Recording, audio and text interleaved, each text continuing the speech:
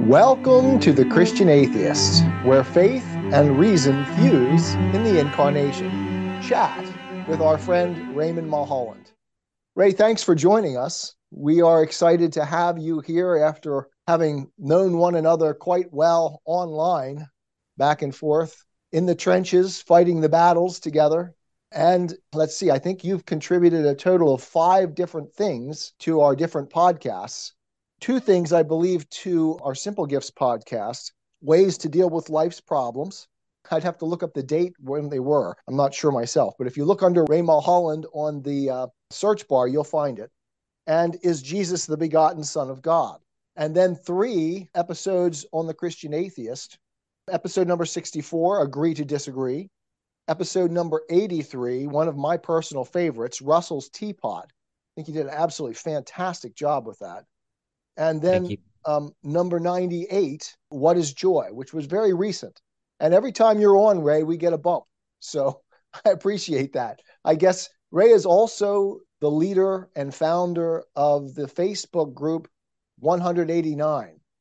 Okay, so thanks for joining us. I'm looking forward to the chat. It's fun to finally see you face to face rather than just talking back and forth and texting. So tell us a little about yourself. Tell us, and I've read your bio, so I've found that fascinating. I'm sure many of our listeners would as well. And maybe sometime we'll have you read that and put that on too, if you'd be willing to do that. But you can tell us now, to acquaint us with those who are already familiar with some of your work, a little bit about yourself, your journey to Christ, your walk with Christ, your history, and things that will help us to know you better. Well, I was born into a Catholic family and actually had 12 years of Catholic education, but I have had a crisis of faith that I've had to work through. Probably started somewhere in middle school. A lot of changes were taking place in the church as a result of Vatican II. And of course, churches are made of people and you don't get along with everybody. But when I was that age, I really didn't understand that. So some of the dynamics I saw going on kind of fueled it, kind of fueled some questions.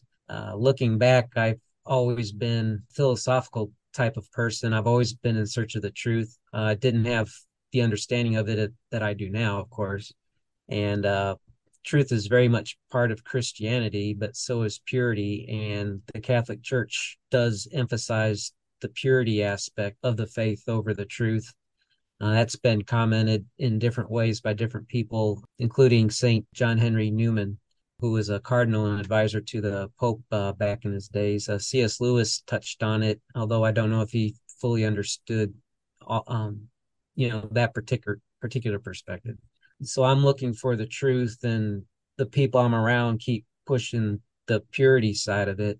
And I made a decision sometime in high school that once I was on my own, I was going to stop going to the church. I started becoming a pantheist, not the more common definition, but the one that suggests that all religions are to a large degree truthful. Yeah.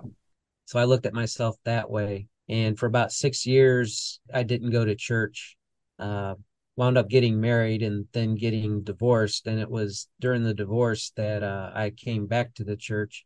I was going through a horrible time, and I could find things to do every day of the week except Sunday. So finally, one Sunday, I swallowed my pride and went back to church. And at the Mass, when we said the Lord's Prayer, the woman next to me reached out her hand and held mine. And the ironic thing is that was one of the changes the church instituted when I was younger that caused me to rebel. So I learned that God has a sense of humor when he brings people back to the faith. Yeah. Yeah, Jenny Um, and I were just talking about that the other day too, that God clearly has to have a sense of humor because the things that happen in our lives, it's like they're calculated to make you laugh. right. And he has to enjoy it. But I learned my lesson that day. I learned it well about obedience. And so I spent many years, probably close to a decade, where I was coming to the church out of obedience, but my need for truth still wasn't being satisfied. But then one day, a minister from a non-denominational church wanted to do a book study on mere Christianity. And even though he kind of stopped doing it after we got a few chapters in, I was enthralled with the book and kept reading it. And for the first time in my life, I was actually able to have that need of mine satisfied. And as the years have gone by, I look back on that and I understand Genesis 3 much, much better, that discipline has to come before knowledge. And I can look back in my past and see that I was actually trying to do that backwards this whole time. But Yeah, that's a point that Lewis makes repeatedly, that following the doctrine, doing the job, will bring the emotions around, will bring the truth to light. Yeah. Yeah. So Lewis, it's neat that, I mean, you and I both have talked about this repeatedly. Lewis is such a huge, towering figure. I can't wait to meet him in eternity and see what he's, really like. He's a absolutely. fascinating character. He's pointed me in some other directions. I'm finding George MacDonald to be truly fascinating. I've read a fair amount of his work already, and most of his novels. I hope to get to his theological stuff, his unpublished sermons and similar works here pretty soon. Yeah. I've also become a fan of Saint Newman.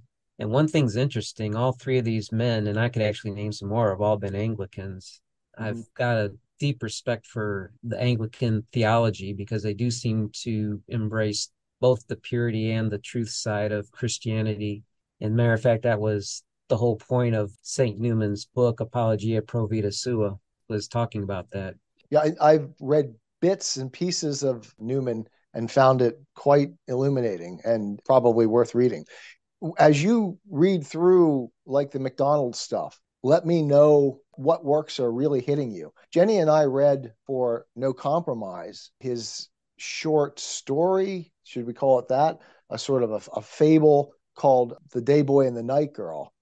And holy cow, is that thing packed with Mhm. symbolic language. And I mean, the more I read it, the first time I read it, I thought, nice story. And then, I mean, it's like every other word, every sentence has something there to find. And so we did two no compromises on it. I don't know if you've listened to them, but we had so much fun doing that with McDonald. And Yeah. the only other I've read some of the other stuff. We read Fantastes. Have you read it? I've read through it. I actually thought that might be something you would have appreciated because it was a lot more poetic and deep, but it was difficult. I mean, some things definitely came out, but so much of what you read, you just can't help but think there's something there that you're missing, at Yeah, least for me anyway. yeah. Well, Uh, it was interesting because as Jenny and I read through it, we got a lot of the same things, and yet she picked up on a whole line of things that I had completely missed. So mhm. we did our first no compromise on it, and we sort of what? No, no, not Fantasties. Sorry, if it's not Fantasties, on Day Boy and Night Girl. So we did our first no compromise on that, and we got about three-quarters of the way through it, and she's saying, you're missing stuff. So we shut the whole thing down and had about, a 30-minute discussion about what it was. And then we finished that one off and then went back and redid it and picked up on the things that and she was right. She's absolutely right. That was a fascinating point for me because I learned a lot about myself in that process. And some Mhm. of the things that I had bought from what you and I recognize as the Hegelian worldview unconsciously and had brought it into my soul and believed it and processed things in that way. And it's like, it's like this process of trying to track down the alien DNA that has invaded you and see it for what it is and cut it out. So that was Mhm. a really interesting exercise. So yeah, I'm interested in anything else you've read by McDonald because Really? Lewis found him absolutely stunning. Oh yeah, he was the one that Lewis called the master. Right. I fell in love with Lilith. Very interesting book. I think it talks. McDonald had a hard time believing that eventually everyone would be saved. And I know that's controversial with a lot of Christians. Yeah. I'm kind of on the fence that myself. If you look at his logic, it's hard to argue with it, but at the same time, he still thinks that some people will eventually just give up being stubborn. And from what I can see in human nature, there's some people I just don't have that kind of hope for. But if if you can put that bias aside and at least look at what he has to say, he does make some very interesting comments. A lot of his thoughts, I think, went into the article I wrote about if atheists can be saved. Lilith and some of his other works was back in my mind. It's not that I quoted from it, but his ideas also in Hope of the Gospel. Between Lilith and Hope of the Gospel, I think you get a real good understanding of what he thought about that. I Hope of never the even. Gospel, I think it should be must read. Okay. Uh, Is that a sermon or a? no, it's a book. You've heard of J.K. Chesterson's Everlasting Man, right? Yeah, in fact, I'm reading it right now. Right Okay. now, for our Simple Gifts podcast. Yeah. Well, they talk about different things, but I would put Hope of the Gospel in the same category that I would Ah, Everlasting. okay. Okay. Um, We'll have to Talks read about that different one. topics, but I think you would agree that the two books would go well together. Okay. Behind the North Wind, when C.S. Lewis said that no one else spoke like MacDonald did, I think if you read Behind the North Wind and Sir Gibby, you'll know exactly what Lewis was talking about. Okay. Unfortunately, Sir Gibby has a lot of Scottish Baroque, so some of the reading can be hard. Okay. Fortunately, it's not to the point where you can't understand what's going on in the story. Uh, But yeah, I'm not familiar with any of those. So Jenny and I are always, of course, looking for new materials to read. So that'll be fun to be able to pick up on some of that. yeah, so I guess my short list right now would be Hope of the Gospel, Lilith, Sir Gibby, and Behind the North Wind. Okay. Good. Uh, when I get to his sermons and stuff and such, I'm sure this list is going to grow. I have a devotional Lewis did where, there's 360 quotes from MacDonald, and a lot of them come from his unspoken sermons collection. And Okay. those are, I've just made it a point. I'm going to read that every year. I'll just start at the beginning when January 1st comes around. Hmm. Okay. Yeah, I'm looking forward to getting to his unspoken sermons just based on what Lewis pulled out of them. Okay. But I think that's enough reading for now. Yeah, that's for sure. Yeah, we None have of a these book. short We have a books. book coming from the library on the science of the brain, left brain versus right brain, by Ian McGilchrist, and we're kind of looking forward to reading that one too. I sent out a YouTube video on that. That's just, I think, stunning. So I don't know if you saw it or not, but it's definitely worth watching if you're interested in Mhm. that science. Yeah. So in terms of formalities, I've got no more formalities. We just need to talk now.